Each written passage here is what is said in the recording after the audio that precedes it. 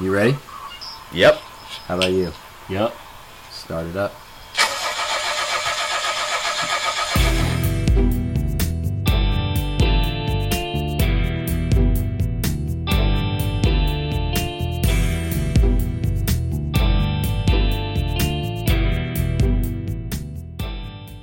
If you Google like Chinese 200 days, I bet you'll find the article, and they're going to, I guess spend 200 days in isolation to replicate what it would be like on a planet or at the space station or whatever. But might be something in like a bubble or something. Yeah. I didn't.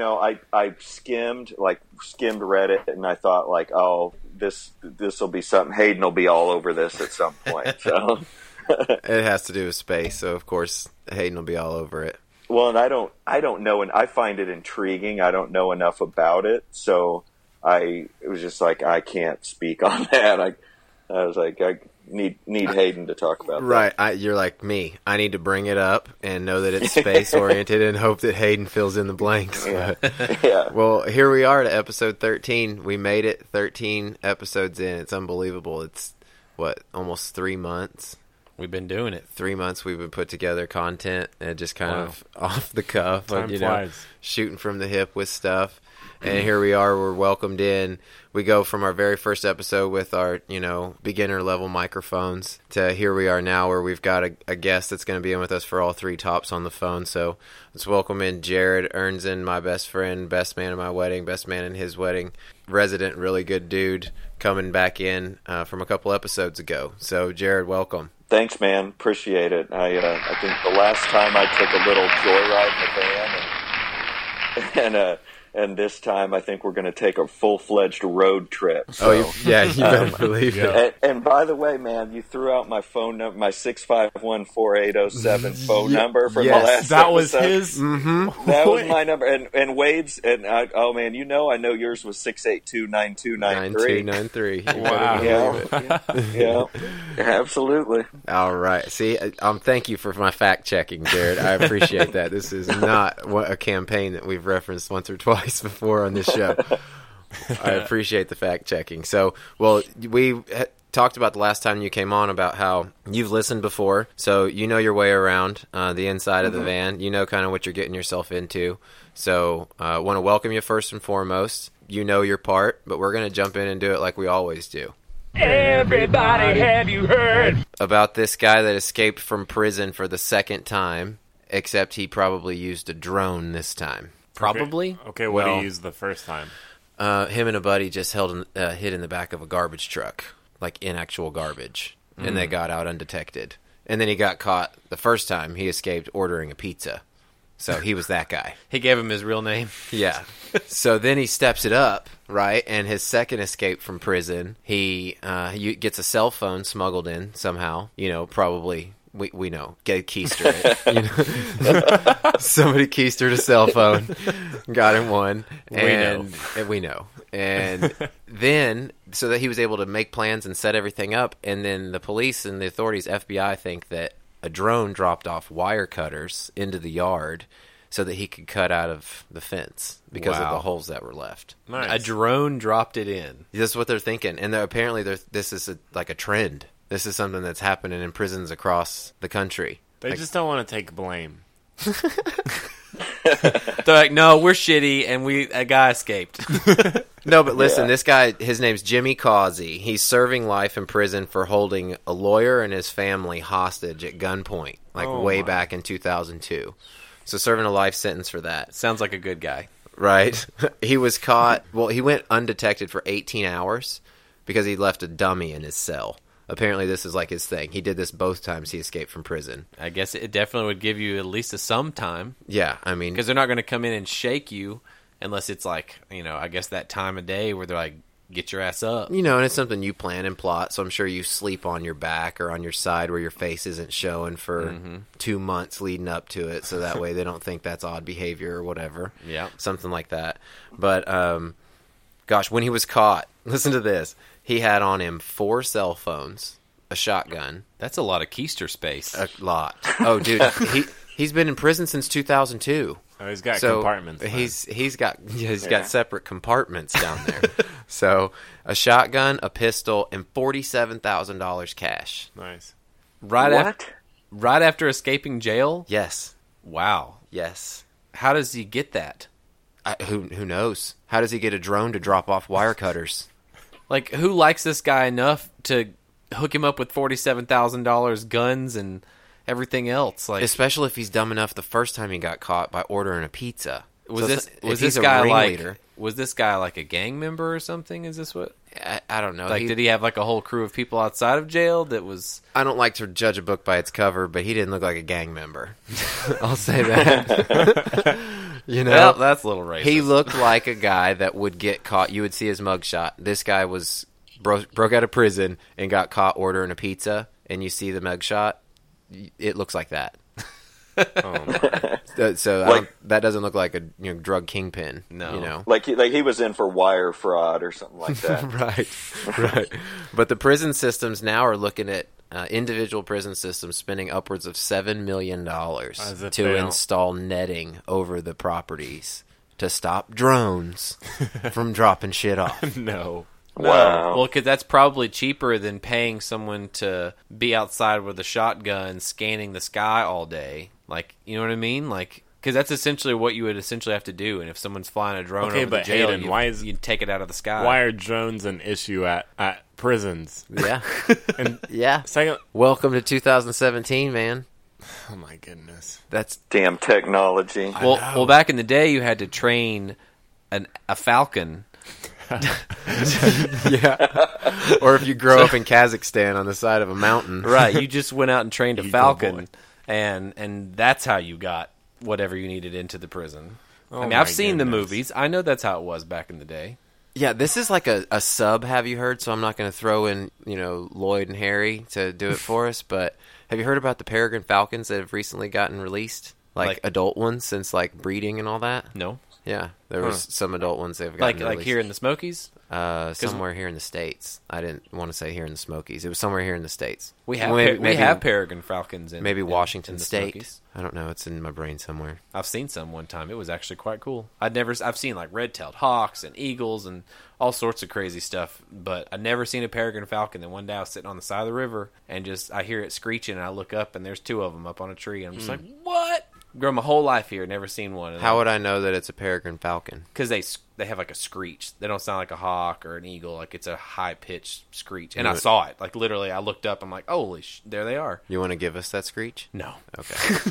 I thought I'd ask. All right, let's do this proper. Jared, do you have one? I do. All right, here we go. Everybody, have you heard? All right. Have you guys heard about Bobby Bonilla Day? I haven't heard it's a day, but I think I know where you're going.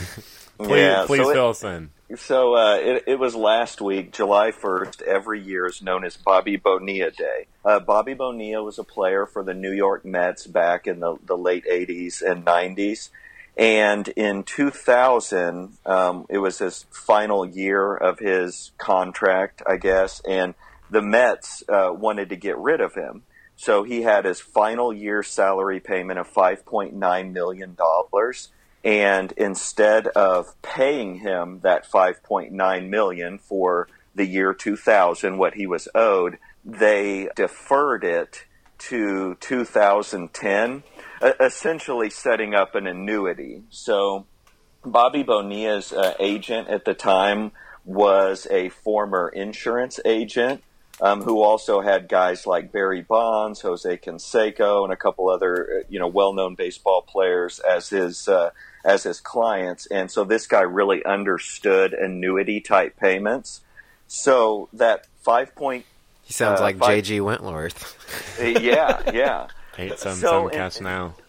Yeah. So, like, kind of the way annuities work, like you pay a big lump sum of money, and then there is a growth period, so like a time that the money is growing, and then there's the annuitization period, the time that the payments are actually paid out to the owner of the annuity. Got it. So Bobby Bonilla's worked out a deal to where he was guaranteed 8% return. So that annuity period from 2000 to 2010 grew that $5.9 million to like over $29 million. Okay. So from 2010 to 2035, every year on July 1st, the New York Mets pays Bobby Bonilla $1.19 million. Wow. Instead of giving him $5.3 million back in the day. Yeah. In 2000, they could have given him that money right then and there, but instead they must have needed that money. Now they needed it bad then. Yeah. Well, and this is funny because there's speculation to where, why did the Mets do the deal? Well, obviously they needed the money, but some other speculation is that their owners at the time, the Wilpons, I don't know their first name, but they had many accounts with Bernie Madoff. And Madoff name drop. Yeah. Madoff was returning, quote unquote, 12 to 15% a year in what we now know were fictional returns. So there's a lot of speculation that the Mets, would take that money and put it with Bernie Madoff and then grow that money and make a big profit on the deal as opposed to, coming out behind. So it's just kind of interesting. And another article I read said that Bobby Bonilla has come out so well on this deal. If he had taken that $5.9 million, say they gave it to him and he invested it in the S&P, he would have earned only about 1.4% annualized return through 2010. So, next to nothing. If he would have put it in the Vanguard Balance Index Fund, he would have gotten a 3.6 return. So he came out way ahead in this deal. And he's getting $1 million a year from now until 2035? Yeah, for 25 years, from 2010 to 2035, every year. $1.19 million just by setting up this deal with the Mets and having a really smart agent because he made, I think his career earnings were $46 million up to that point. So the $29.8 that he earned on this last $5.5 million of his deal for sitting on the couch. Yeah, that's a hell of a retirement plan. Let me just tell you that. Yeah, and even to make it better, since he didn't have to earn the money in 2000, so that $5.9 million in 2000, he instead of because he was with the Mets at that time, and New York has a state income tax. Well, now he lives in Florida, a state with no income tax. Of course.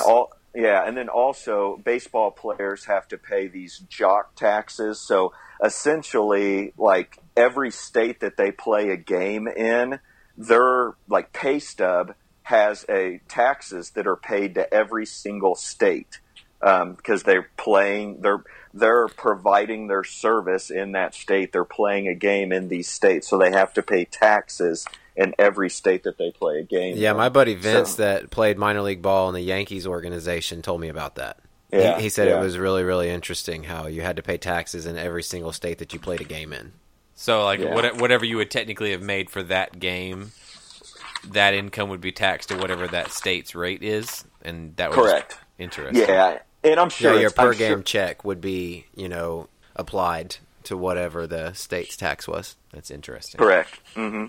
And so I guess they said like the moral of the story is that if someone can ever guarantee you 8% return, then that's a pretty good deal, and that you would want to take that. Historically, over the last 100 years, the stock market, they say, is, depending on which data you look at, is averaged around a 10% return. But then there's periods of, decades where the returns are very poor. And, obviously in 2000 with the market crash and everything, that was a poor time. So Bobby Bonilla was very smart in orchestrating this 8% return, compound interest every year for the growth period of his annuity. So, dude, I feel like I need to call J.G. Wentworth tomorrow. Like, I need to set me up an annuity. Like, I need to get this going. It's your money. I mean, Yeah, and that's why professional athletes, they're very popular with that, because you've got these athletes that, and, I'm not talking about like LeBron James that's got silly money, or Jordan, but guys that maybe make $30 or $40 million over the course of their career. Maybe they get a big signing bonus. They'll use that signing bonus to buy an annuity, and, I don't want it to start paying until 25 years from now. And then by that time, there's so much growth on it that then they start getting those annuities. It's just kind of like a retirement fund for them. But for sure, it's definitely very popular. Well done, my friend. Well done. Well done. Thanks. Hayden, you got one? Everybody, have you heard about this kid in Colorado that got bit by a bear? No. Bit by a bear, okay? Apparently this kid, he was about 50 miles northwest of Denver camping. Camp, I think it was, what I thought. Oh, I He didn't was like a camp leader or something. missed that detail. But Could anyway, you say that they were very campy? Sorry. Oh, no, Sorry. Jared. Had to. Sorry. Had to. Sorry. but they were camping, like they were out, sleeping in the outdoors. And so apparently this kid is laying there. He's 19 years old, and he's a staffer. And like Wade said, he hears this crunching noise and doesn't realize what's happening. And all of a sudden, he's getting pulled out of his sleeping bag, and he gets drugged like 10 to 12 feet. Can you imagine? Like literally, he doesn't realize what's happening, and he's hearing a crunching noise. Is what his recount is. He just hears a crunching noise and doesn't know what's happening, and then all of a sudden he's being drugged 10 to 12 feet by this bear out of the tent and out of his sleeping bag. So the other people around all of a sudden jump up and are like screaming and yelling and swatting at this bear because he's got their friend in his mouth and apparently Dragging him away. Apparently the bear didn't put up too much of a fight, and it let go and got startled off and took off running. But so the kid, he was hurt. He had some puncture wounds on his head, but he lived. But, yeah. See, I just read the first sentence of it, and I was like, this is a Hayden HYH, so I got to throw it to him. And I just heard that it was a staffer. So, kid got drugged 10 to 12 feet? Yeah. Yeah, and like his exact he's apparently they quoted him saying, "I guess the crunching noise was just was the teeth scraping against my skull." Well, I guess. Well, he just grabbed me out of my sleeping bag, wanted to go play, game of just the tip. So the game warden is, obviously doing the thing that they do, which is sad, but it's what has to happen. So they're setting traps and trying to find this bear to take care of it. But So with bears, I don't know. I feel like I've heard two separate sides of it. That if like a bear's in the area, you're supposed to do two things. Like one, either play dead, or the other, like bang pots and pans together because the loud noises. Like make yourself big. No, right? I think it depends on the. Like I don't know. Like I've always like. Growing up in the Smokies, we were always told... Because you see that video of that dude that goes up to the kangaroo and just socks him right on the chin to save his dog. Oh, I love That's that. an awesome video. That worked out, But no, like, apparently black bears, they don't eat carrion, or carcasses. So, if you pretend... Like, they won't eat anything already I eat on dead. the plane, too. What? Oh, carry-on. Yeah. But a bear won't eat anything that's already dead. So apparently, for a black bear, if you are being attacked, or if you're about to be attacked, like just laying down and pretending to be dead is the best defense if it's coming after you, I guess. I don't know. I've never had to stare So down. I'm supposed to distinguish between a black bear and a grizzly bear when I'm being attacked by a bear? Well, in the East Coast, there is only one kind of bear. But if you go out west, there's like 5 kinds of bears. Okay. But I see a bear. the ones that they say you're supposed to just like act like you're the biggest, baddest dude is like brown bears. Like where you, like you said, banging the pots together, open your coat up and make yourself look real big. And Like yell. grizzly bears? Yeah, like you just got to be like, no, bitch, I'm tougher than you. And You thought. I'm sorry, but I think Yeah, dude. well, what else are you gonna do? They can run like 40 miles an hour. Like Oh, I know. it's either act tough and and try and scare him off, or die. So I'm probably just going to lay down and get eaten because Same. I'm not trying to square up and tell that grizzly bear to catch these hands. And, I don't know about that. I don't know, but I mean, I guess you'll just do whatever. Instinct takes over at that point. But I'd probably just say, I'm done. I'm gonna lay down and let him eat me, or just run. I mean, most people will probably instinctively just run as fast as they can, and then that bear's just going to get you. But I mean, but that's always been my understanding. What you're really supposed to do is like for brown bears and grizzlies, it's just you gotta. That's why people also carry bear mace, because there is no real defense of a grizzly bear, and that's why people, hiking out in the bear country of the West, they carry that on your sidearm like a big thing of bear mace. Some people just carry a 357, but but just make him mad. I think my favorite quote from the article, though, is the kid just saying how he's not scared anymore of sleeping outside. Like he was scared before any of that happened. But since that's probably the worst thing that'll ever happen to him, he's not scared anymore. Yeah, now I can sleep under the stars in my sleeping bag with no fear. Bear he ain't gonna drag me. Hey, this is what he's teaching his campers right now. If a bear drags you out of your sleeping bag, he's not gonna get you far. See, he only got me like 12 feet. Stop being such a puss about it. Yeah. Well, he's just going to scalp you, but no big deal. Yeah, no biggie.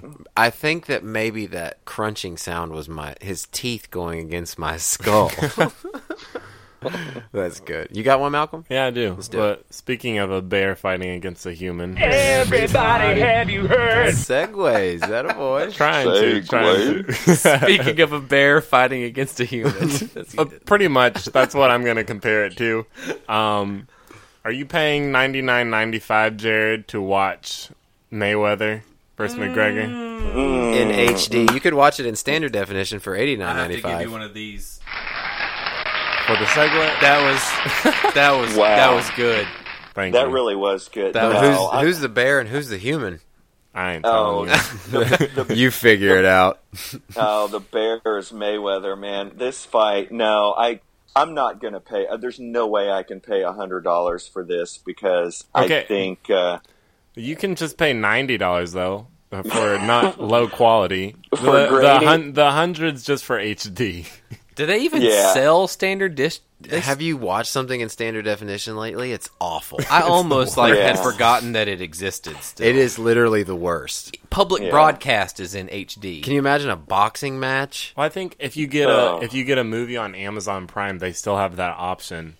They do. If you want something in HD, you can do the same thing for Netflix. Yeah. That's so silly. Hilarious. So, Jared, you buying it or no?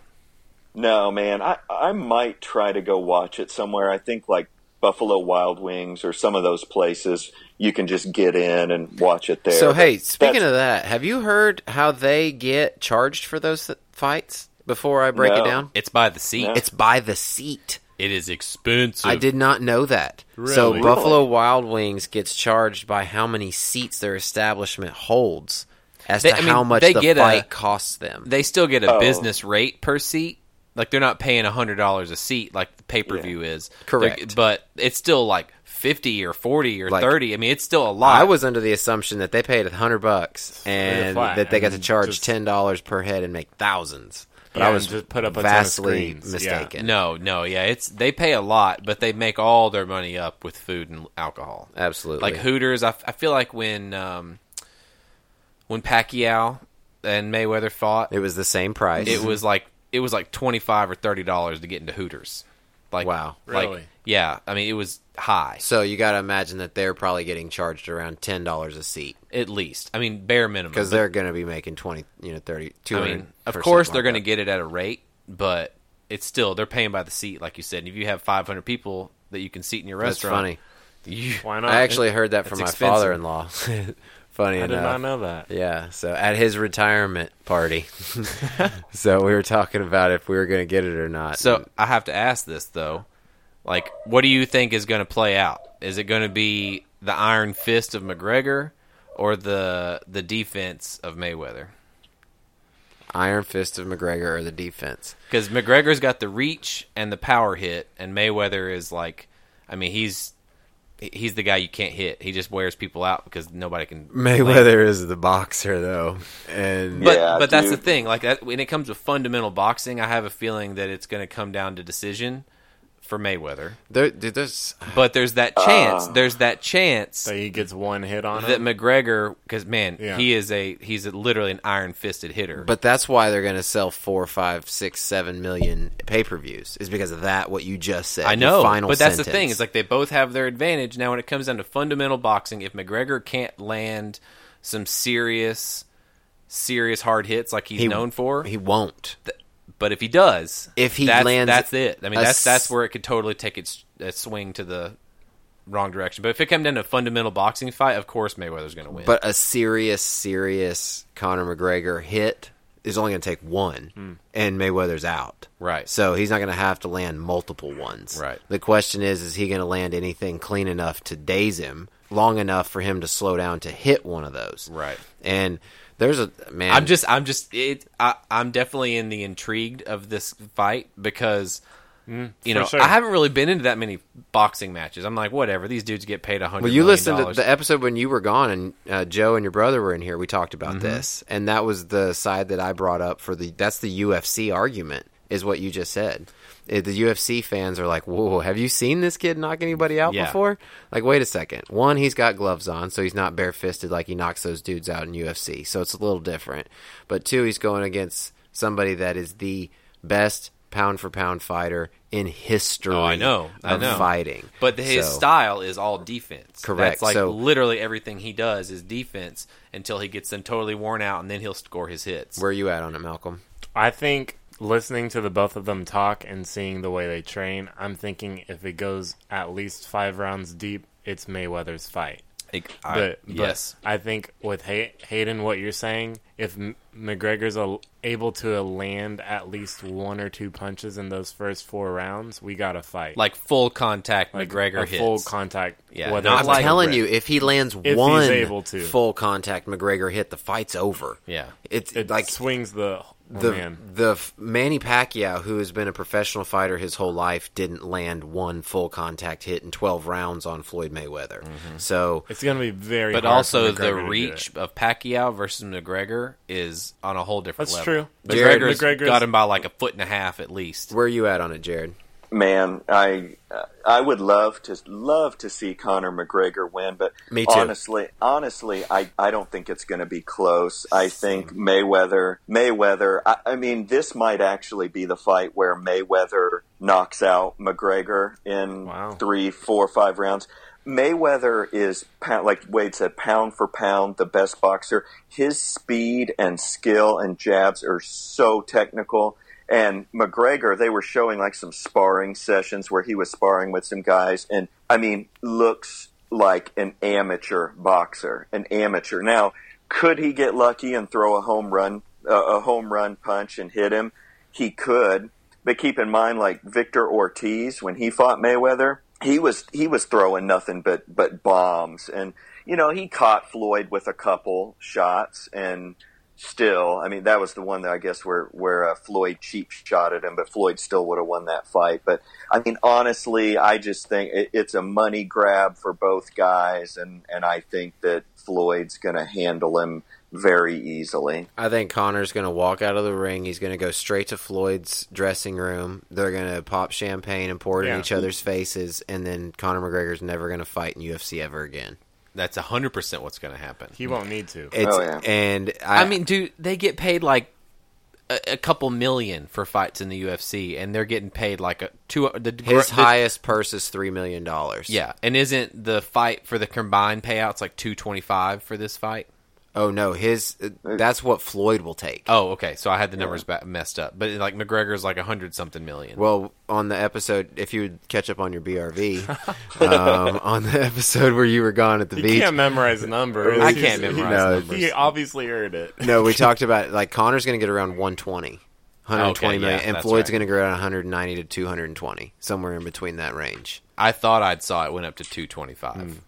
I mean, I'll be honest. I would risk my perfect record for an extra $225 million. See, that's the thing. This is going to be incredible. The amount of money he probably these guys are has gonna good take. confidence he's going to win, but what kind of a gamble is that? That's not even a gamble. That's like It's an exhibition. He doesn't have his title on the line. Right. It's not even for the belt or anything. It's just he's just going to get paid $225 million to risk having one loss on his 50th fight. Right. And he's going to be able to laugh at everybody else while he's laying on his $250 million. Who cares if he, like, from his point of view, it's like he's already tied the record. No, but this fight could, depending, if he gets to his 200, wins, he'll have the record. No, but if he gets to, what I'm saying is if he gets to his $200 million payout, then his net worth could put him at worth almost $1 billion. Jeez. Right now he's worth like $800 some million.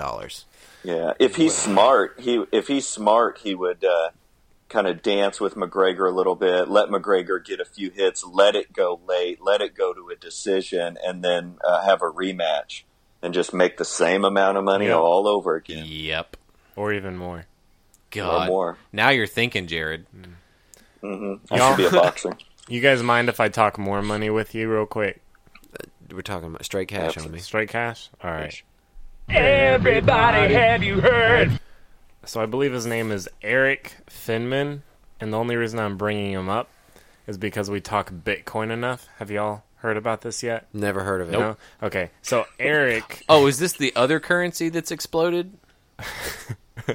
No. Oh. So Tell me about Finman. Okay. So Eric Finman with Bitcoin. Finman. In 2011, he was about 12 years old. His grandma gives him $1,000. And the deal with his parents is, okay, if you're able to somehow turn that 1,000 into $1 million, you won't have to go to college. We will allow you to skip college. So he says, okay, deal. And he somehow does it. It's 2017, and he takes that $1,000, somehow finds enough people who have Bitcoin at the age of 12, and turns it into now $1 million worth of Bitcoin. So he took that 1,000, gathered up as much Bitcoin as he could get with that 1,000, and now it's worth over $1 million. And just sat on it. Yeah, and he's not going to college. Like one of his parents has a PhD, and I can't remember what the other one does. $1 million in your life is not really that much money. I guess if you worked an average job and had $1 million, but maybe they meant they would fund his life. Maybe they're rich as hell, and maybe they meant you don't have to go to college and we'll pay for your whole life. If maybe because like $1 million would pay for like the basic cost of living for an average person for like 30 years, but like not anything else. For sure. It's not money you can live forever on. Yeah, no. Not at all. I'm thinking his parents will probably pay for the rest, only because I'm pretty sure the article said that one of his parents went to Stanford and whatnot. So, I don't know. I'm thinking like big-time schools, has a PhD, and does whatever with their lives, so they're just gonna... The kid was able to turn $1,000 into $1 million in 5 years. You would think that he's going to go to college and be someone super important one day. I'm trying to think of what brilliant things I was doing when I was 12. Not that. Nothing close to that. Definitely not. Investing in Bitcoin. I would have spent it all already. I was probably watching Dragon Ball Z. And Jared, what were you doing at 12 years old? We were probably playing a home run derby in the street, weren't we, Jared? Yeah, 12 years old, we would have been playing basketball in your driveway with the little ball so we could dunk it. Yeah. And playing home run derby in the street. And then once it got dark, playing hide and seek until it got late. And Jared says so we could dunk it. Jared was always the tallest one, so even when we lowered it, I had trouble. Jared could dunk it. But we'll move on. Everybody, have you heard? You guys heard about these extra troubles that Delta Airlines is having? No, but I want to hear all about it. Okay. Yeah. So I swear to you, there was like a stretch of 3 or 4 episodes where we were talking about stuff happening over our heads in the air, right? Yeah. Different airlines, and this time it's Delta. The headline goes as follows: Flight attendant breaks wine bottle over passenger's head. Yes, that's what I said. I said, count me in. So, on a flight from Seattle to Beijing, this guy, Joseph Daniel Hudeck IV of Tampa, Florida. Yeah, you heard me right. That's a hell of a name. Look dude up. So, say that last name again? After I tell you the story, you're going to want to look this guy up. Joseph Daniel Hudeck IV. Spell Hudeck. Huedck? Hughda. No. It's not Hugh. No. Oh shit, I don't know. Jared? Hughdick. No. Huge. Not it? Well done. No, sir. All right, so listen to this guy. The only reason he stood out prior to takeoff was he wanted a beer from the flight attendant before they take off, but he didn't seem belligerent, so she serves him a beer. Flight goes relatively normal. They're about an hour in. They get over the Pacific Ocean, and he gets up goes to the restroom. He's in the restroom for a couple of minutes. He comes out of the restroom very briefly, says something to the flight attendant, and then darts back into the restroom. Okay. He's in the restroom for 30, 40 more seconds, and then comes jumping out of the restroom and goes straight for the exit door. Starts like ripping on the exit door, The emergency exit door. Oh my god! It's like outside over the ocean, like they're over the middle At of like the ocean. 30,000 cruising altitude. So he's going for the door, and two flight attendants are like trying to grab him, and he pushes one off with an arm and then turns around and socks the other one in the face twice, just like wham, wham, and goes back to the door, trying to open the door up again. Some passengers try to jump on him. I was about to say, where's the people on the plane? Like, come on, y'all. People in the exit row, Yeah. like, that's their duty. Yeah. They don't say that in the pre-flight demonstration, then they're going through the mask and are you willing? One of the questions I ask you, though, put them on blast for a minute. Yeah. Are you I've willing sat to there. help me in the case of a disaster? Yeah. And you all, yeah. Well, Oh, I'm like that. I'm like, yes, let's do this. crazy asshole coming out of the bathroom trying to open the door up on 30,000 feet over the ocean qualifies. I'd have like spider monkey style on his back to choke him out. So that's what a couple people tried to do. So what does crazy dude do? He reaches over and he grabs two dessert wine bottles and busts them over the passengers' faces. Ends up like severely lacerating one of the Holy passengers crap. that tried to stop him. Wow. So then that probably sparked something in one of the flight attendants' heads. So one of the flight attendant grabs two wine bottles, busts them both over dude's head. One of them breaks. The other one doesn't break. So imagine, have you ever seen a YouTube video of someone getting busted over the head with a bottle and the doesn't bottle break. doesn't break? Yikes. Oh gosh, that just thunk sound that you get. You got to imagine how much pain that is. Dude turns around and looks at him like bug-eyed and screams, "Do you know who I am?" No. No restraint whatsoever. Okay, still going for the door. Had probably on PCP or something. It's probably what he was doing in the bathroom. It was like bath salts or something. So still going for the door. A guy jumps on his back, tries to put him in the headlock, shakes him off. So then 15 people have to hold this guy down until someone comes in with zip ties to zip tie his ass down. 15 people. What a flight. 30,000 feet up in the air over the ocean. What a Holy flight. Man. Wow. Can you imagine I'd anything like to, close to that happening? I just feel like I'd want to be one of those people on that pile. Like, let's get him. Do you know who I am? After he just had two wine bottles over his head. God. I hope they were watching a movie on that flight, like 300 or... I Like don't Con know. Air. Exactly. Shakes off out of a Or like headlock. Gladiator. Something crazy. But like passenger and two flight attendants, or two passengers and two flight attendants, something like that, went to the hospital with severe injuries. Well, I mean, if they got wine bottles busted over their face, yeah. Shit. But the picture to the article, which I found in the Associated Press, shows a picture of the door with just a bunch of red wine splattered all over it. It was pretty crazy. Wow. Yeah, it was insane. So, Jared, you got another one? I do. All right, how about that? Everybody, have you heard? About the new documentary on HBO called The Defiant Ones. Yes. Thank you for bringing this up. It's so good.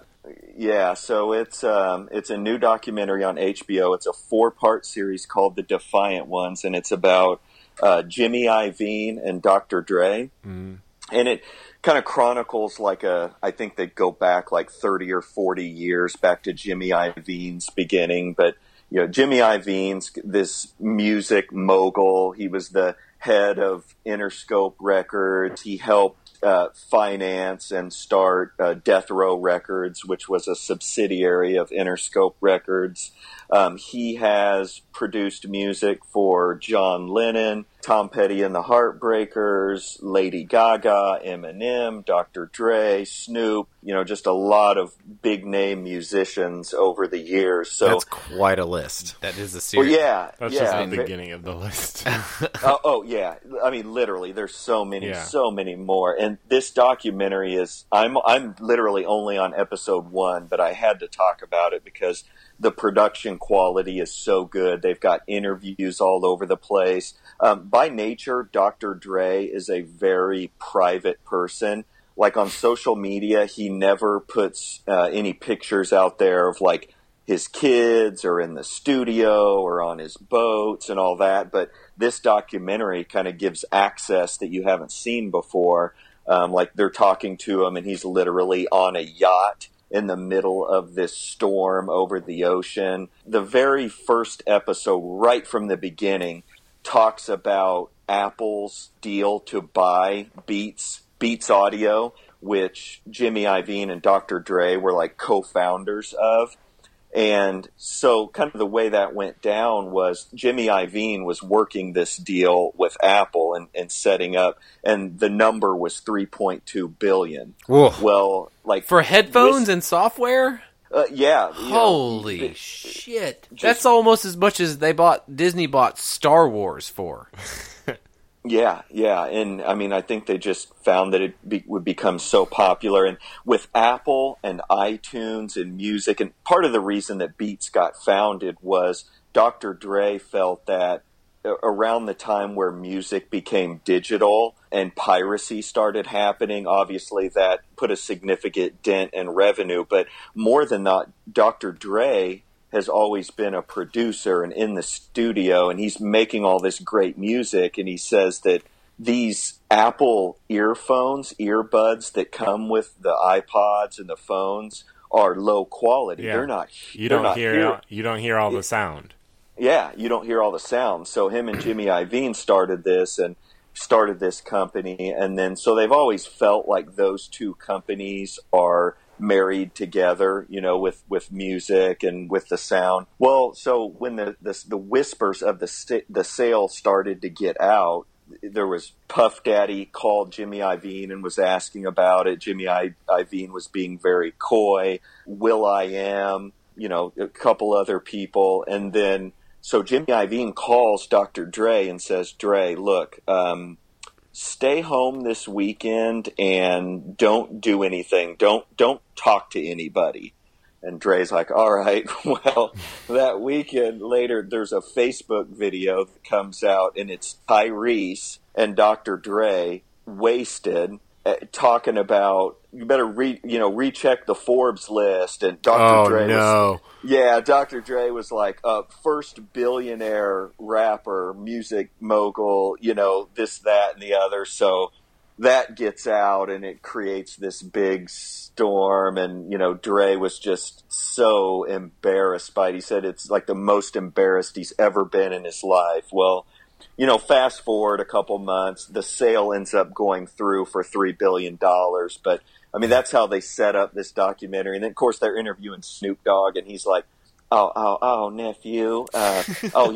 Y'all think this is a funny game? Oh, y'all take a couple off. Take a couple billion off, nephew. And, just making jokes. That's a pretty damn good Snoop impression. Yeah. Smoking a blunt, while he's being interviewed, and then it goes to Eminem, and I mean, it's fantastic. I'm almost through episode 1, and I've got 3 more to go, and I can't wait. So it's a 4-part. It's a 4-part documentary. Yeah, and the episodes are airing. Get on this for sure. Yeah, they're airing every Sunday night. But if you have like HBO Go, if you have an HBO subscription and you have HBO Go, you can watch all of them right now. They're all available for streaming. Oh, don't worry, we're going to be all prepared for that for Game of Thrones. That's Sunday, right? Yep, it is Sunday. Yeah. I got a lot of catching up to do there. I'm on season 2, like episode 5. Holy crap! You ain't even started. No. Jared, I'm on season 1, episode 1. Oh yeah, I mean, the funny thing is I have some people at work, and of course, I know a lot of people that that's the greatest show ever made, and I'm typically not like a Dungeons and Dragons or fantasy type person, but I really do like Game of Thrones, and so I actually extended my HBO subscription to be able to watch that and get caught up and watch the new season. Well, so. I almost think like Game of Thrones is one of those things where like the production value and just the storytelling in that show is so good. It doesn't matter what it could be about space, it could be about modern day, like just the way they twist and tell their stories, and like the character development is so good. Like it doesn't matter what the show is really about. Like I'm with you. I was never like a Dungeons and Dragons kind of guy, but I like this show. It's good. And it doesn't help, and it doesn't hurt that the keeper of the dragons is Khaleesi or Emilia Clarke, which is my celebrity crush. So, I did not know that. Everybody, have you heard about the Niagara Falls daredevil that jumped off and came to his demise? It was a couple months back that he actually jumped and they found him. Did you guys hear about this at all? No. I read the headline of the article, but I didn't read the rest of it. Okay, so this guy, his name's Kirk Jones. Kirk Jones came to fame back in October of 2003 for attempting to commit suicide by jumping off of Niagara Falls. Problem is, he survived, and then became the first person in history to survive a jump from Niagara Falls without being in a safety device. Wow. So he got some, like, Wait, are they counting a barrel as a safety device? But this was in 2003. He jumped off, like, with nothing, trying to kill himself, and lived. That sucks. So he got famous for jumping off Niagara Falls with nothing and living, and ended up, securing a job in the circus, boys. Nice.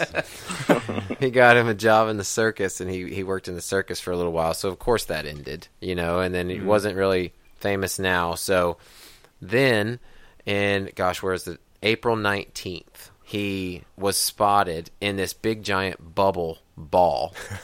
Like those things that people like roll down hills in and Absolutely. stuff? The Okay. people that have gone down waterfalls in before. I guess if there's... See, Niagara is a whole different kind of monster. It's a different kind of waterfall. But I mean, if you're talking about the safest way to go down a waterfall, I would feel like that'd be the thing. So... Unless it pops or gets crushed or whatever. Or comes unzipped, like his did. Is that what happened? No. Well, they found... fills with water. They found the ball unzipped. Okay, first. They found that first. And he jumped April 19th. They found his body on June 2nd. Okay, so now they found his car shortly afterwards, and inside his car was a big giant pet cage. The pet cage, some information in his car led to his identity, so they stumble across KirkJonesNiagaraFalls.com. And on KirkJonesNiagaraFalls.com, it talks about how him and his 7-foot boa constrictor, Misty, were going to conquer Niagara Falls together in 2017. You're telling me he brought the snake with him? 7-foot-long boa constrictor and a man named Kirk Jones are who we are searching for, said the local sheriff. Oh, my God. Please tell me that there's like like the guy rigged a GoPro camera or something. He did. In this ball with. Oh no! So it could turn up. So they found like 2-3 days after that people were spotted the ball in the rapids or whatever, because it's a tourist destination. People saw the ball go over. It's a river. It's going to turn up. So they found a crashed drone. That was his. They traced it somehow back to Kirk Jones. So he was probably like had the drone flying out there filming this. All it had on it was like water footage of like rushing water. That's all it could see. Oh. So, man. But yeah, so no snake ever found. And of course, like all these reptile experts and people are saying, don't worry about it. It's going to die. It couldn't survive in that cold water anyway. Even if it survived the water, it wouldn't make it past winter. Like it might make it the summer and have a great time eating all mice and having like, oh yeah, I love the North, and then when fall and winter sets in, they'd be like, oh, I hate it, I'm dead. Yeah, he's probably snacking on bears in Canada.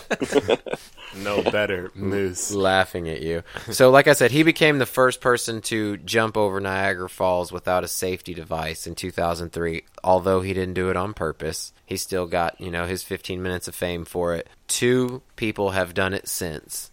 But the first time, just fun fact, the first time that somebody jumped over Niagara Falls in a safety device was in 1901. I know that's been like an oak barrel. Yeah, I was about to say, in a barrel, a sealed barrel. And they go.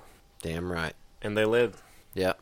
Yeah, that was the first time that it was executed with success. So, Man. I actually found out about that a week ago because of this show my dad's addicted to called, I think it's Aerial something, where they just take a bunch of air shot videos of different states. And so the one they were doing this last one I saw was about New York. And so they went upstate. That would be New York interesting for sure. Yeah, but there's a lot of good ones. You can just choose the state you want to watch. I think it's on the Smithsonian Channel or something like that. New York would be a really good one. Fly over that concrete jungle. Yeah. We were talking about before. So I got one more quick one. Everybody, have you heard? That today, July 11th, I'm going to get to one other thing that July 11th is later, but that today, July 11th, is Cow Appreciation Day. Go get some chicken. Go get you some chicken. Save a cow's life, eat a chicken. No, I love it because, there's a Chick-fil-A around where you work too, right? Absolutely. Yeah. So I've just seen, because I work today as well, and there was just so many people dressed up as cows. Oh, dude, I'll post up on my Instagram tomorrow pictures of my kids that dressed up as cows. Oh, I've seen him. Yeah. Oh, did Steph put them up already? Yeah, she did. I saw, not just your kids, but your cousins. Absolutely. My niece and nephew, everybody. man, she was scheming. Steph had this plan. Woman had a plan today. Cow Appreciation Day, I'm going to go invest a little bit of money in some cow clothes for them, and we're going to go for lunch, go to the pool, and then go up to Knoxville and go to the one in Knoxville for dinner. Yeah. That's Wow. thinking. Dude, that reminds me of Deanne's grandfather and her uncles. Take that, Chick-fil-A. They have this tradition that on birthdays, they do just like this gauntlet of all the places that like hook it up for your birthday. Like, and also he's a U.S. Air Force veteran, so like, he also gets that kind of hookup in a lot of restaurants and places. But they just I don't remember all the places they go, but they have a special place for breakfast, for sure, place for brunch, and then they go to a place for lunch, and they go for dinner, and they do all these places, and everywhere they might spend $10 the whole day because all those different places just have like this special hookup for people on their birthday, and they just every year just do this gauntlet of just like going around and having a good day. Eating you cake. learn that kind of stuff as a bachelor, as like a cheap ass bachelor, who's living on frozen pizzas and hot pockets from meal to The meal. McDonald's dollar menu. Yeah, so the deal was you dress like a cow and you get free food. So you show up dressed like a cow. And they would take it as simple as taking a piece of paper and like they had these cow faces that were on like a popsicle stick. Yeah. Kind of like a fat face I saw or whatever. that today. You could put that in front of your face and walk up and they'd give you a free ice cream cone or something. So I'll be honest in saying it's rare that I see a family of 10 kids on a daily basis.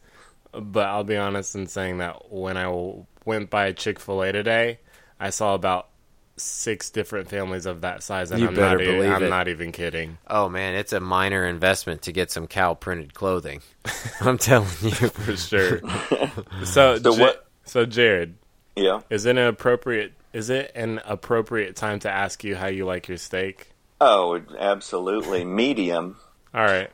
Because see, here's the deal. Medium at a restaurant, it usually goes on the lighter side. So it's going to be a little bit more on the rarer side. So if you get a medium steak at a restaurant, usually it's going to be pink in the middle. That makes sense. That's fair. That's very true. Yeah, Because but if you go to a restaurant, especially a nicer restaurant or one that pumps their chest out about their steaks, the chef gets kind of, taken back or offended a little bit when you ask for anything more than medium.